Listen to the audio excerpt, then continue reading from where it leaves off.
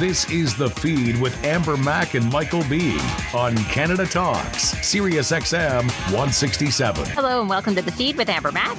And Michael B. for everything new now and next. We have you covered for what's happening in the world of tech and what's trending online. On the show, Amazon gets feisty on Twitter, and it's not an April Fool's Day joke. Plus, we tell you why Spotify is borrowing some ideas from the popular Clubhouse app. Also on the show, YouTube finally thinks twice about the thumbs down button. And we show off the latest in baby apps for new moms and dads.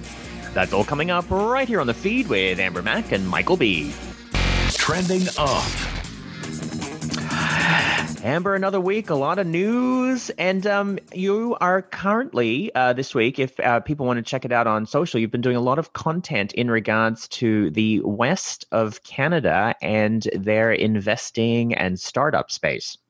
Yeah, so we have been, I've been kind of co-hosting and co-producing a 2-day event called NACO, which is all about angel investment in the Western region, although many of the topics apply to everyone across the country. But it's been really fascinating. And I have done this event before with this group, and I've actually learned a lot about not just producing virtual events, but speaking at them. And if anyone's interested, over on my blog at ambermack.com, I wrote a blog post about 5 things that I've learned from virtual events, kind of a do's and don'ts.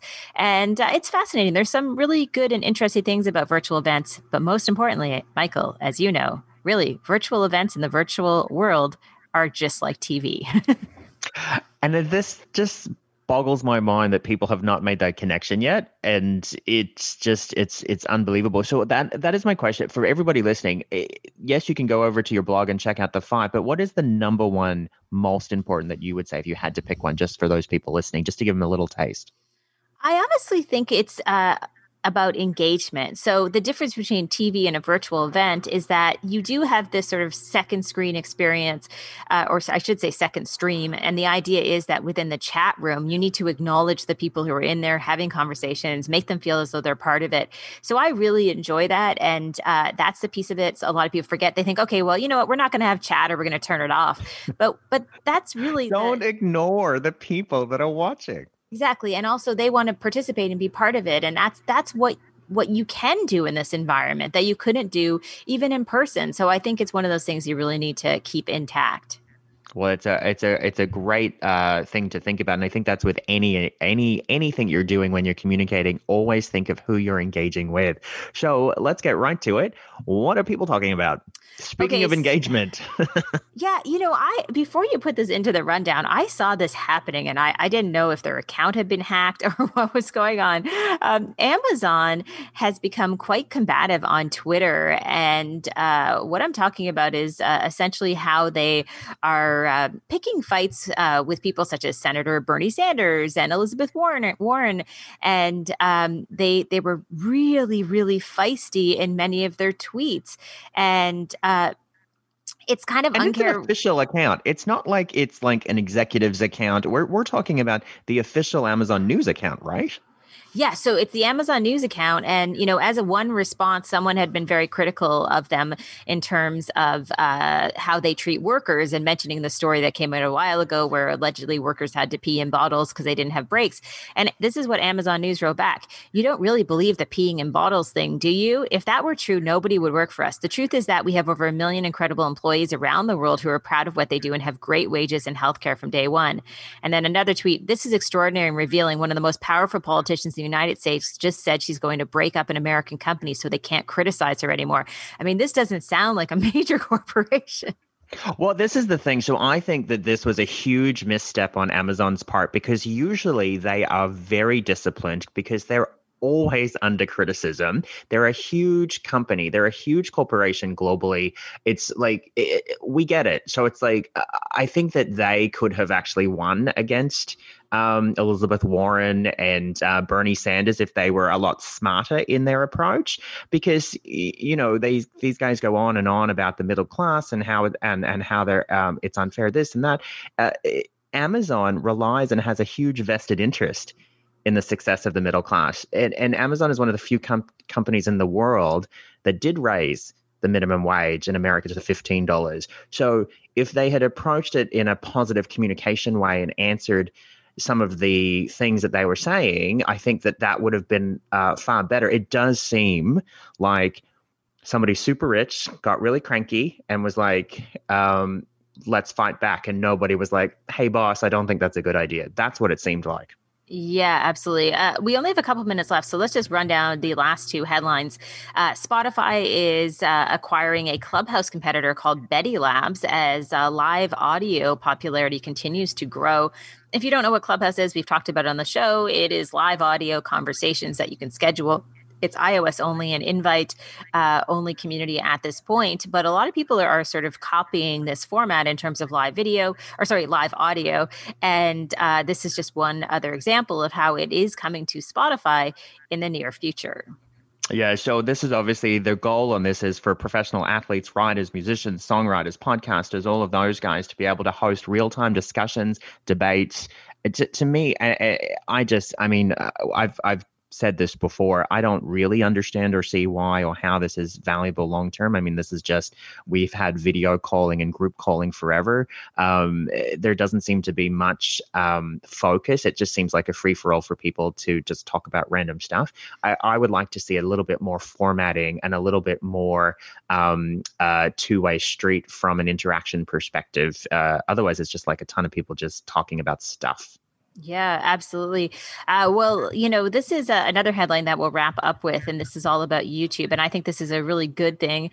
Apparently, YouTube, according to Engadget, is considering actually hiding the thumbs down button or the dislike. For all those button. Kids that just need a participation certificate so they don't feel bad. Yeah, sorry, I shouldn't say they're hiding the button. They're hiding the count, the number of people who have disliked it. If you're part of this experiment, you may spot this. So there's no count on the thumbs down button. I think I said this years ago. I don't even know why they have a thumbs down button when kids are so fragile these days as adults are in terms of just getting harassed. Why? Just get rid of it. Like, either thumbs up or don't say anything at all, because it's very negative, and that's the last thing we need. Well, I do, but I guess, but it's also like, if you're not making good content, how do you get feedback? That's my only point. Otherwise, people are just putting stuff out.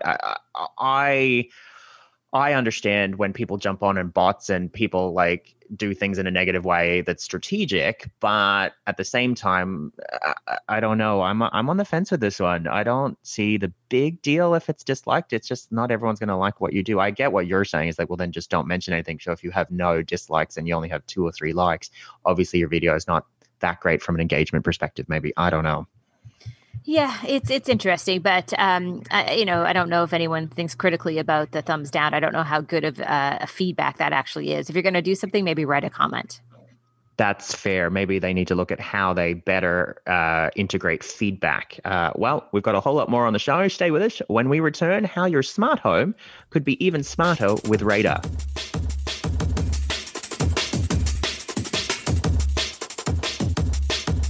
The Feed with Amber Mack and Michael B. For everything new, now, and next on Canada Talks, Sirius XM 167. Techstar.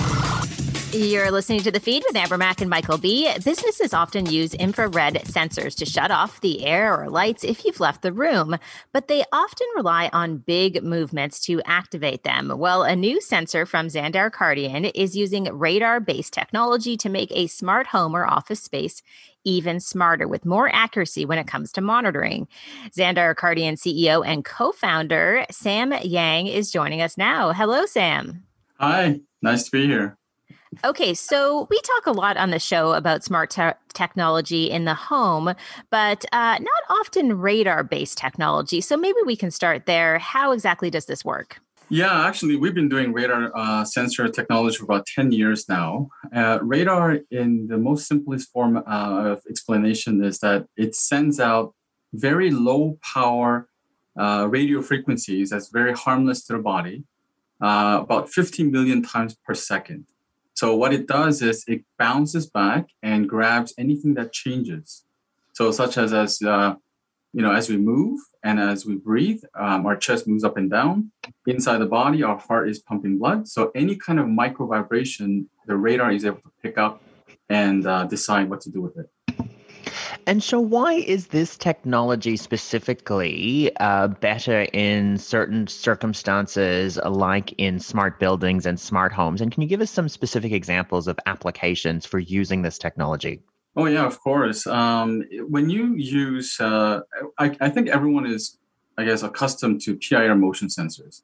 So one of the most obvious feature with that is that when you're sitting down and you're not making large motion for about X many minutes, the lights could go off. And I think we all have experienced, waving our arms around, trying to trigger the lights to come back on. We, with radar technology, don't have that issue because, again, we're detecting presence through your vital sign. So when you use this for, let's say, office space, we would be able to automatically turn on, off the lights and control the HVAC accordingly in real time. So it's all about energy saving as well as real occupancy information. For hotels, for homes, for hospitals, the applications are endless. So, one of the things that I'm curious about is that having heard of this technology in office buildings, I'm curious about the cost when you think about the average consumer bringing it into the home. Have you been able to achieve pricing that is reasonable for a family that is looking for a sustainable future and managing their energy better? Of course, everything is all about return on investment. So that includes consumers as well. So when you're looking at your energy bill, it has to make sense that within about 18 months or less, it has to, basically pay for it by itself from the benefits. So we have won several innovation awards, including 3CS Innovation Awards in 2021. But we have not yet launched it in the market because we're working on exactly that, making it more affordable for regular residential customers. I know when people hear the word monitoring, they get a little bit freaked out and concerned when it comes to privacy. So, Right. how does this type of technology work or be an alternative to other technologies on the market in regards to being a little bit more safer or not capturing the same types of things that other technologies on the market do? Yeah, so see, one of the misconceptions that we always get is when we do detection by your vital sign, we're not monitoring your vital sign. We're just monitoring a vital sign. Having said that, we're not tracking anyone. We can't track anyone. So in terms of privacy concerns and being monitored, there's absolutely no impact because again, we can't decide whose vital sign this belongs to. And again, we can't identify you. So, if we think about the savings piece of it, and sorry, I keep coming back to the financial side, but we know, like you said, when there are benefits to the end consumer and there are cost savings, it's going to make sense. I think about smart thermostats in the home as one example. When we talked about how much money could be saved, people really get invested. So, what are we talking about financially in terms of the savings using radar technology like this in the home? In a home setting, it's actually much larger than enterprise settings or industrial settings because we are not always in our home. If you look at it from a 24-hour period, we go out, we're working out, and weekends we're also traveling. Well, I guess a little less during COVID-19. But so every time you leave, the system automatically controls your air conditioning, your heating, and your lights. So to answer your question, the savings are approximately about 35 to 60%, depending on how active you are within the house. That's quite a lot of savings. And you mentioned COVID-19. So I guess my question is, how could something like this be used or deployed for combating people's return to the office in a safe way or helping them return to their offices in a safe way, after COVID-19 and they've got their they've got their shots and they're safe to go back into the office. How could this be used? Actually, last year when the pandemic was going around, we were getting deployed into a lot of buildings, and a huge chunk of the deployments we did were in Canada, shopping malls as well as Class A office buildings. Now, at that time, we were doing a little bit more of a passive warning approach, so density control. So if there's too many people in, let's say, a public bathroom, there's going to be an LED lamp or a display outside telling them to hold off and wait until more people leave that space. This year, we're actively working with a very large UVC lamp manufacturer to automatically turn on the UVC based on 99.99% vacancy and turn on and disinfect the air and the surfaces using our sensor as the driver for it. So we're now taking more of an active approach of disinfecting and basically fighting against COVID-19 and future potential infections and viruses. Well, it sounds very cool and very innovative. For people who are interested in reading more on your company and how exactly it works and how you're really pioneering this radar-based technology, where's the best place for them to go? Our website, www.xkcorp.com. So that's XK as in Xander Cardian, CORP.com. Well, listen, we so appreciate you taking the time and thank you for joining us on the feed. All right. Thank you for having me. Up next, the very best in baby apps for new parents.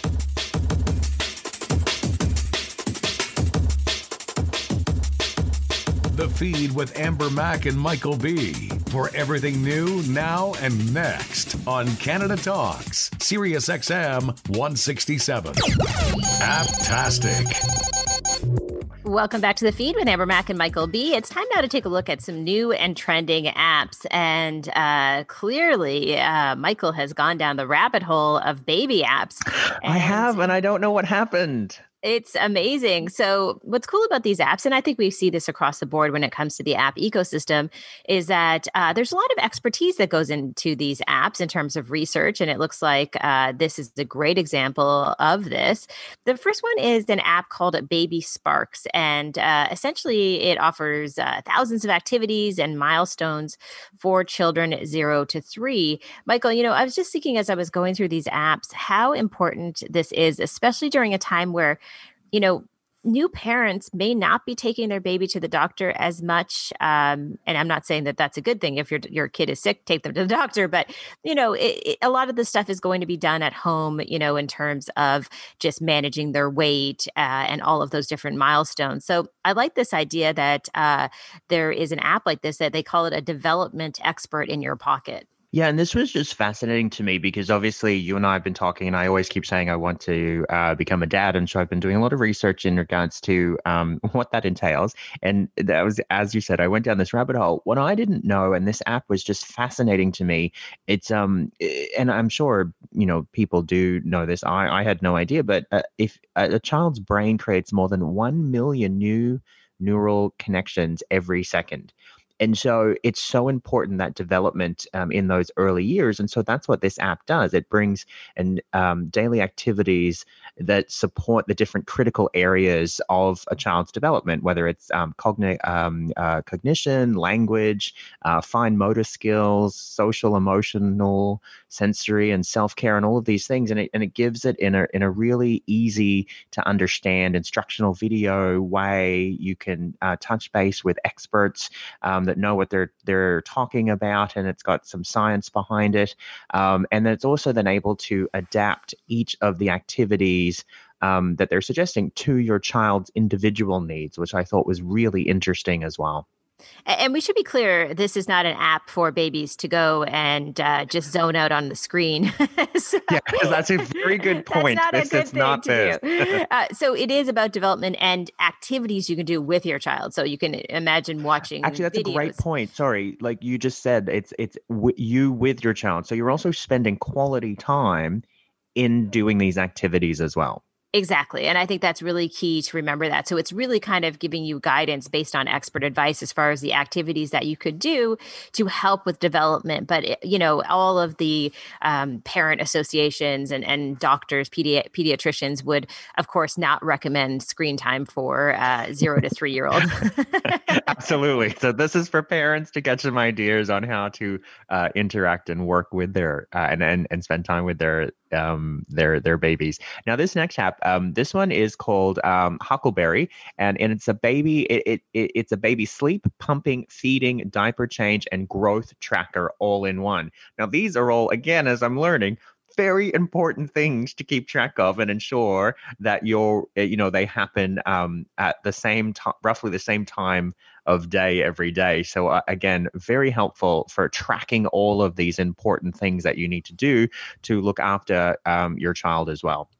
Yeah, and I think this goes back to the conversation that we've had in terms of these apps getting a lot more intensive in terms of the research that they're based on, but also the data that they're able to manage.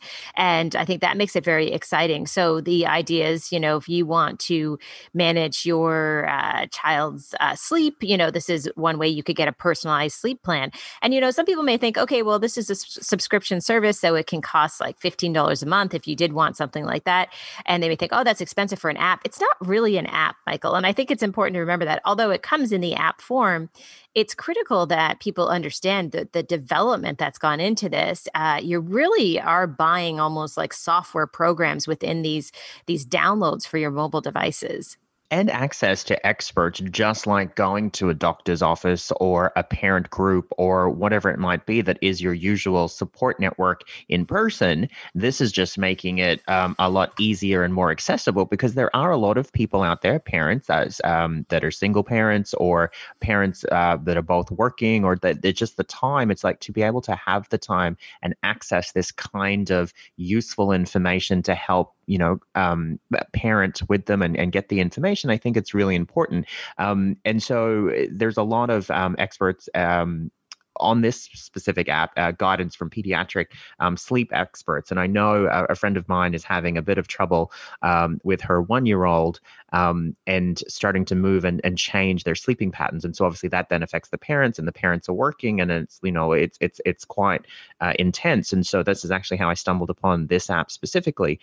So I just thought it was really interesting their approach to it. They've got daily charts and stats and summaries to monitor all of the different habits of your baby, and then to try and work out how to modify it or how best to modify it over time. So I just thought this was a really helpful and easy to understand app for tracking all of that important information. The diaper part I didn't really like, because obviously, they poop, you clean it up and move on. I don't really want to track.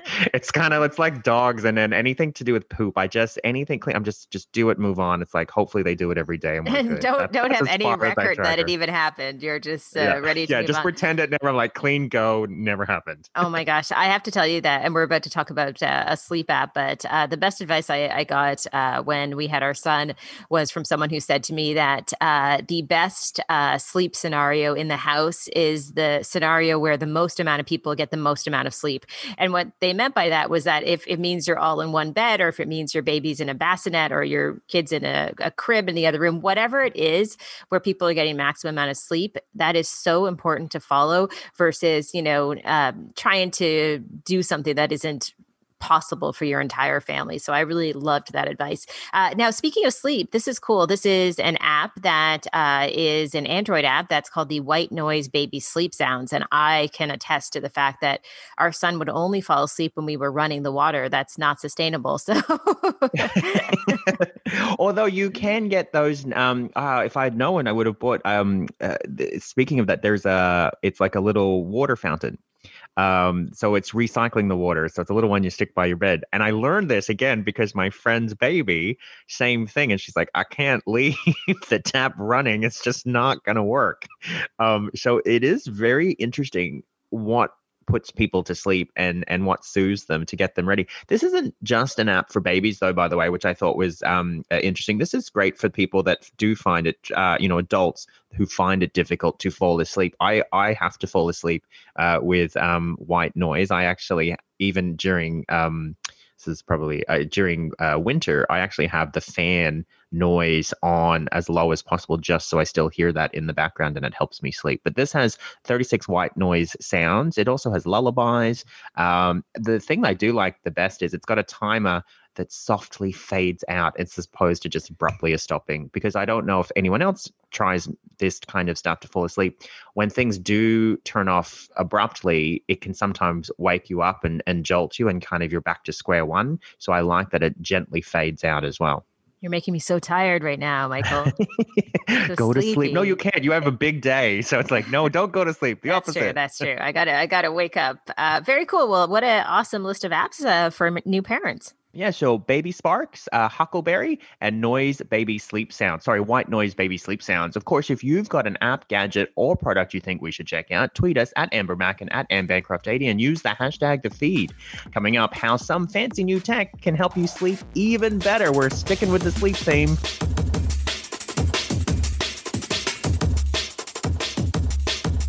The Feed with Amber Mack and Michael B. For everything new, now, and next on Canada Talks, Sirius XM 167. Wish list.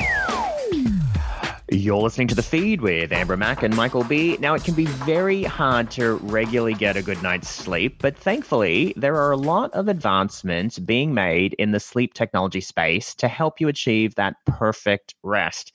Now, the technology behind Bright enables better sleep patterns by adjusting its AI-powered mattresses through monitoring temperature, pressure points, and room environment. Ely Cern is the co-founder and CEO of the company and is joining us now to discuss restorative sleep. It is so important. This is fascinating. I guess let's start with the technology itself. What is built into the mattress and why is it important? Hi, thanks for having me. Absolutely. Well, the product we have is pretty special. It basically helps monitor how you're sleeping. And what it does, it actually learns how you're sleeping in real time and then makes adjustments in your bed, actually, with temperature and pressure points across your body and room environment, and optimizes your personal restorative sleep to its fullest potential in real time. So it's very exciting what we're building, and we're seeing some pretty amazing results. I would love to talk a little bit more about the technology within the mattress and all of those details, because I know people have probably used everything from apps that will try to figure out how much you're moving at night to noise machines and, some of the more simplistic tech. Can you just give us a better view of the tech and how advanced it actually is? Yeah, sure. Well, we do something pretty special and comprehensive compared to other tech out there. There are some apps that try to track what you're doing out there. There's some pretty basic adjustable beds out there. Maybe you can adjust your height of the bed or maybe adjust your firmness. But what we've done is we've integrated really fine-grained adjustability and temperature, and also really fine-grained adjustability and pressure points. We've got 100 different, we call dynamic coils, that detect pressure points across your body and can be adjusted in real time with software and pneumatics. And we tied all that really cool adjustability with software and an AI engine. And the AI behind the technology literally senses how you're sleeping, like you could be in deep sleep or REM sleep or awake, and in real time figures out, okay, what's working for you, and it makes those adjustments for you. Because, when you're asleep, you're unconscious, first of all, so you won't be able to adjust anything when you're asleep. And also, none of us are sleep scientists or data scientists. So, it's not like we can figure out what's going on. And what the technology really does is integrate all that adjustability, that sleep science, and that artificial intelligence just to really seamlessly make it happen for you. All you have to do is just sleep, and the technology takes care of it for you. Now, this is quite interesting. You're not only selling to a consumer, so you can buy this and put it in your home. You're also partnering with hotels and making this technology available for when you're away from home. And I think people take that for granted too. And I don't know if you get the same feedback, but I always judge hotels by their beds, and will go to particular hotels just because I know how comfortable the beds are and what kind of sleep I'm going to get. Yeah, Michael, you nailed it on the head. I mean, we really found this incredible opportunity and uptake in the hotel space. Now, of course, COVID's impacted people's travel a little bit, but people are starting to go back. And what we found is that it's incredibly exciting for consumers and guests to be able to actually have their personal sleep travel with them wherever they go, because the bright bed actually understands you, and then wherever the bright bed is, you can just log in, whether it's at your home or at the Auberge property or at Fairmont. You go to the property, you go to your guest room, you log in, and your personal sleep and your personal bed just shows up right there. In hotels, everything's around, personalization, customization. They customize the drinks you have or the soaps you want to use. But when it comes to sleep, there's just a standard mattress out there right now, and it's very hard to give a customized, personalized experience. But our digital platform, allows you to get that. Just one last question for you, and I don't know if you know the answer to this because I'm kind of putting you on the spot, but what has happened during the pandemic to people's sleep? Do you have any data on that or understanding of what this year has done as far as how people are getting a restful night? So I'm not myself a sleep scientist or a sleep expert, but I've been very fortunate to be able to work with some of the world's most renowned ones. Our leading sleep scientist is Dr. Matthew Walker, who works very closely with us. He's the best-selling author of the book, Why We Sleep.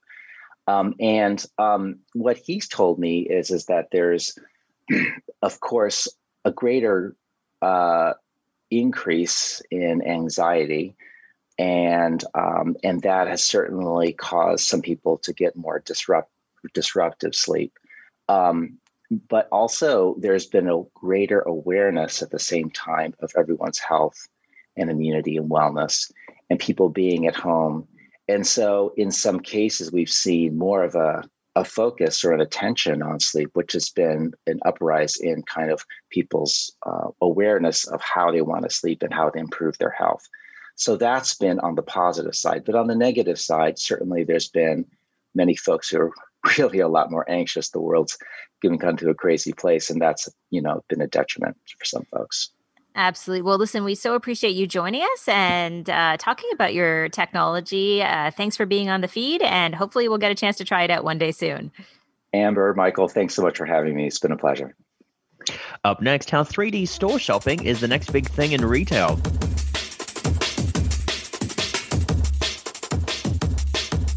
The Feed with Amber Mack and Michael B.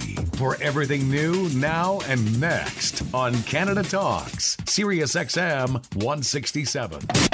In the Spotlight.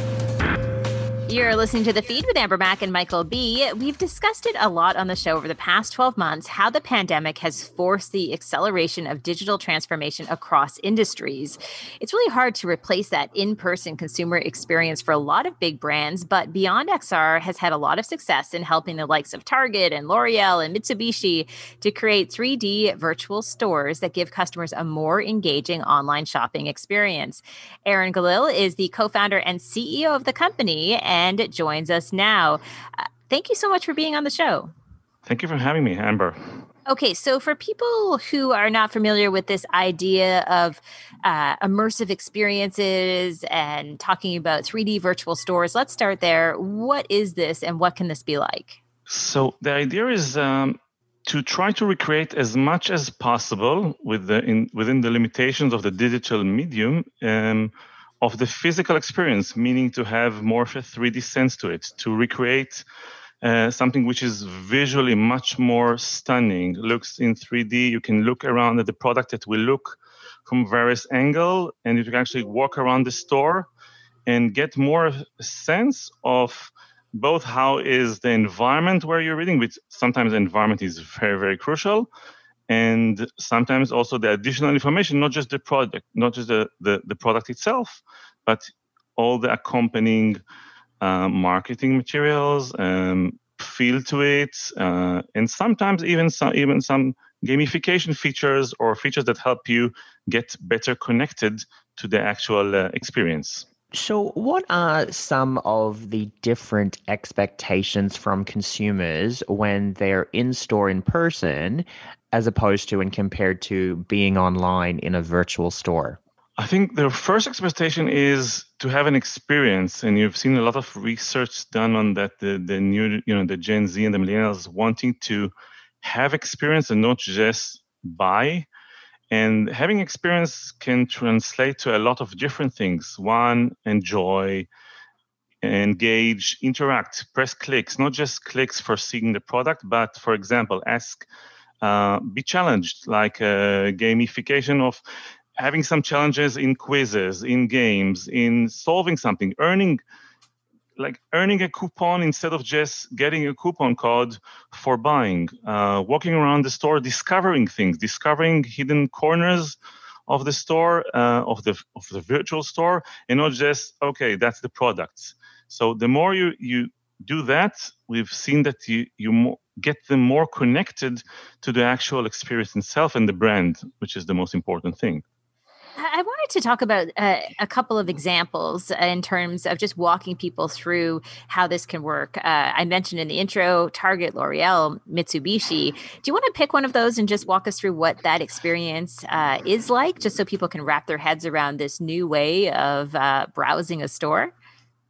Yeah, sure. I'll take L'Oreal Lancôme.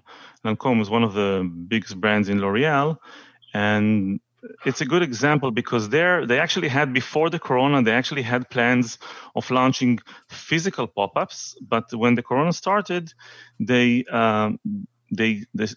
halted all those plans and they moved to virtual and started to launch, with our help, virtual pop-ups around the world.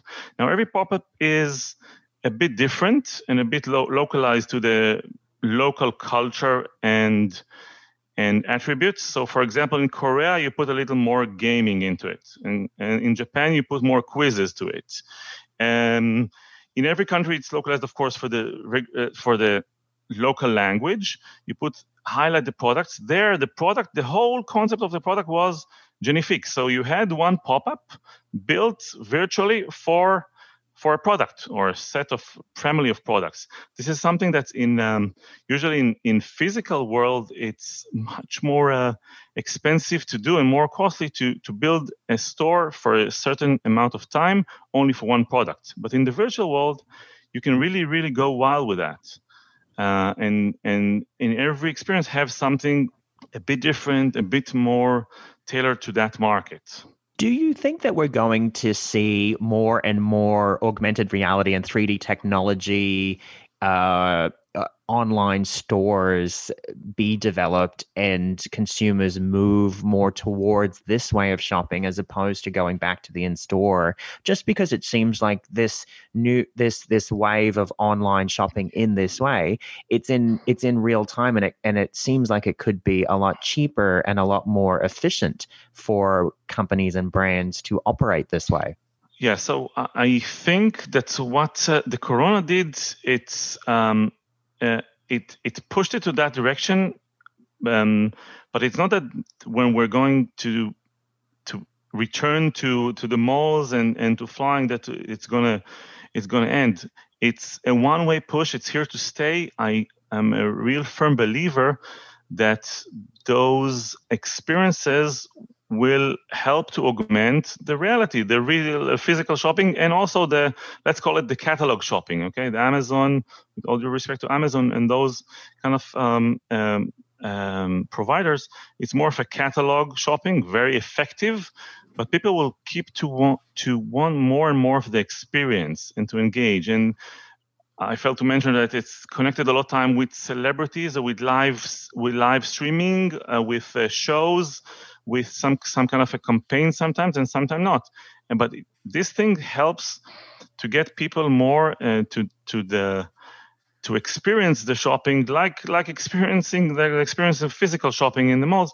It's a different kind of experience, but it's also something which is very important to mankind as we see it. Absolutely, especially right now during such a difficult time where we can't be face to face.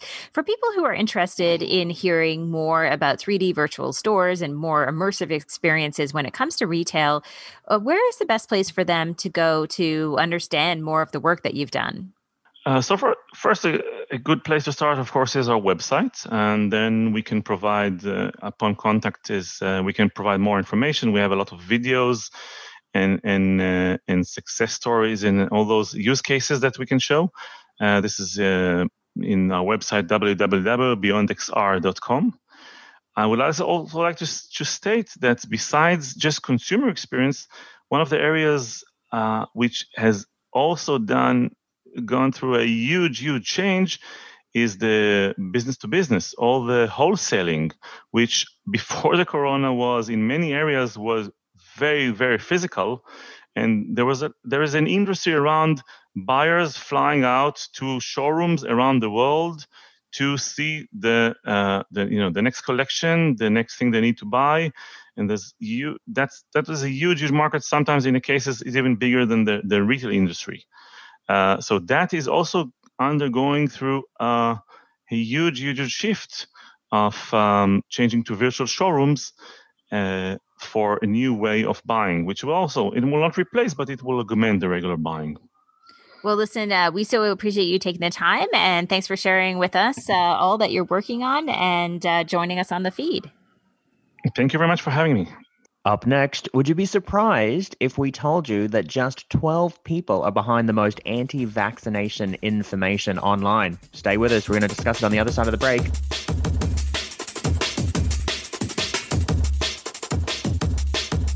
The Feed with Amber Mack and Michael B. For everything new, now, and next on Canada Talks, Sirius XM 167. Socially Speaking. It's time now for Socially Speaking, and this week we are going to talk about a subject that we have often covered on the show, and it's all about misinformation and disinformation. And if you spend any time on social media, you know that this is a growing problem, and it seems to be getting worse, especially when it's amplified by algorithms. So there are many layers of complexity, and it can be very damaging. But what is really interesting, Michael, is this article on Mashable, and I saw this in a few places, that 12 people are behind most of the anti-vaxxer disinformation that you see on social media. So it's a report that was done by the Center for Countering Digital Hate and the Anti-Vax Watch Group. And they found that up to 65% of anti-vaccine content on Facebook and Twitter originated from 12 influencers, I'm going to put that in quotes, within the anti-vaxxer movement. So even though it feels like there's a lot of people falling prey to this misinformation, disinformation, it's important to remember that it's just a loud crowd. Yeah, it really is. And I guess I just don't fully understand the motivations behind spreading, in this case, anti-vaccine information. Because and I think it just goes back to, and I know in this instance we're talking about medicine, but in general, there are things that are fact and there are things that are not facts. And so, medicines can help prevent and or cure people. So vaccines are obviously important. People have been taking vaccines for years. I think I've said this on the show before. One time I went to Africa, I had to get yellow fever vaccine. I then had to show the document as I entered into the country, otherwise they wouldn't let me in the country, and it then keeps people safe and you don't spread the disease. So I guess I just don't understand the point behind spreading this type of information. And then if we have been able to identify it is about a dozen people, what should happen there? Because obviously, fact-based, it can cause people to die on a large scale globally. So I wonder, and I've read a few articles about this that have suggested, well, should people like this be, should they be up for criminal charges? And that is an interesting perspective. There is an accountability. There needs to be some kind of accountability because we're talking about people's lives. Well, absolutely. And it's interesting when you talk about the motivation and what is the motivation. And listen, I don't really know, but I will just say that there's a number of people who I have seen post on social media. Maybe they're part of this, I'm going to call them the Dirty Dozen. And they seem to enjoy the fame and the sort of celebrity that comes with it, right? They're considered rock stars in the communities that they're bringing along with them. And I just mentioned that because there's an individual who is on Instagram, as one example, who is constantly spreading misinformation about wearing masks and the vaccine. And, listen, if you want to share stuff that is scientifically proven, that's one thing.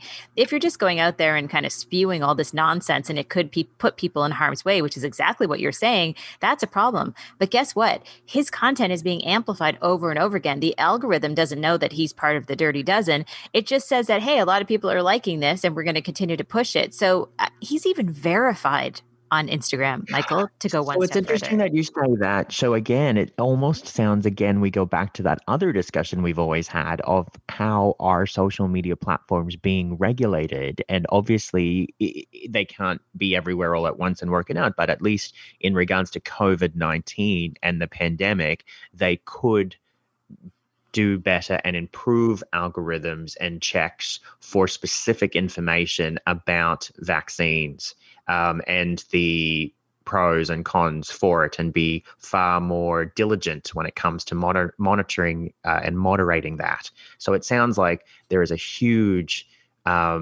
like social media companies, there's a huge responsibility there, I think, first and foremost, especially if they're verified and they have large followings and they're getting a lot of traction. I guess, do they benefit in some way from a monetary perspective by spreading falsehoods? Like, can it be lucrative? Because again, I just don't understand. I understand what you're saying about from the fame perspective, but I just don't understand why people would want to do that if they know the ramifications. Well, it's a good question. I mean, I think some of the people who are spreading misinformation, disinformation, the Alex Joneses of the world, I mean, they've started online stores where they sell everything from supplements to T-shirts, and so they're diving into the commerce space. So I do think, at some point it probably is lucrative. And at some point, again, it's about the notoriety of it all. And I'm not trying to take away from the people who are trying to share actual good information and say, hey, you should be careful about what you do. I'm talking about the people who are blatantly trying to potentially put people in harm's way and knowingly doing so. And that's the part to me that seems much more frightening. And I feel a lot of people, unfortunately, are listening to these groups and thinking, okay, well, this guy's verified and he's getting hundreds of thousands of views, so it must be legitimate, right? Because I'm looking at my local news account on social media and they have 100 views. So who am I going to listen to? So the social media platforms almost put them into a position where they allow them to appear legitimate because of the mere traffic and attention that they're getting. And so it then gives them that ability to exploit perceived issues or U-turns in scientific knowledge. That's what it sounds like, because you're absolutely right. There are some concerns of real information people do need to take into consideration in regards to the vaccines. And we've seen that, and you just have to be very careful. So looking at which vaccines and the study and the studies coming out, because obviously it's a new vaccine and we need time and data. So things will evolve and then they will make corrections where needed for each of the different vaccines that are out on the market. And so that is important. And, there's some concerns in regards to, I think it's blood clotting for a certain age bracket here in Canada. I think AstraZeneca, and you can correct me if I'm wrong, they've suggested, or they're looking at not allowing that vaccine to go for people under 55, for example. And that might change after they get more information or whatever happens. But that's important information that you need to be able to separate from all of this other stuff. That's almost like these people are just spreading this information. And as you said, just to sell merchandising doubts, like merchandising, about the doubt. That's just crazy to me. Well, yeah, and I think it speaks to a generation of people who are interested in fame, and they're willing to put people potentially in the line of fire, so to speak, to get there. And that's the saddest part of it all. Is just it's totally unnecessary, and it's going to hurt people. There's going to be a lot of people who aren't comfortable with vaccinations or masks, and won't wear them or won't get the shots because of these people who have such huge influence in their lives. So I don't know. I think it's troubling. And I think that, unlike the conversations we were having last year about people who were spreading hate, which is horrible as well, now we've moved into this area where this is potentially putting people's actual lives and health in danger. And that's what frightens me, and I think all of us, so much. But of course, let us know what you think. This is no small topic. You can find us on social media at Amber Mac and at mbancroft80. And of course, please use the hashtag #TheFeed. This is The Feed with Amber Mack and Michael B on SiriusXM Canada Talks, channel 167.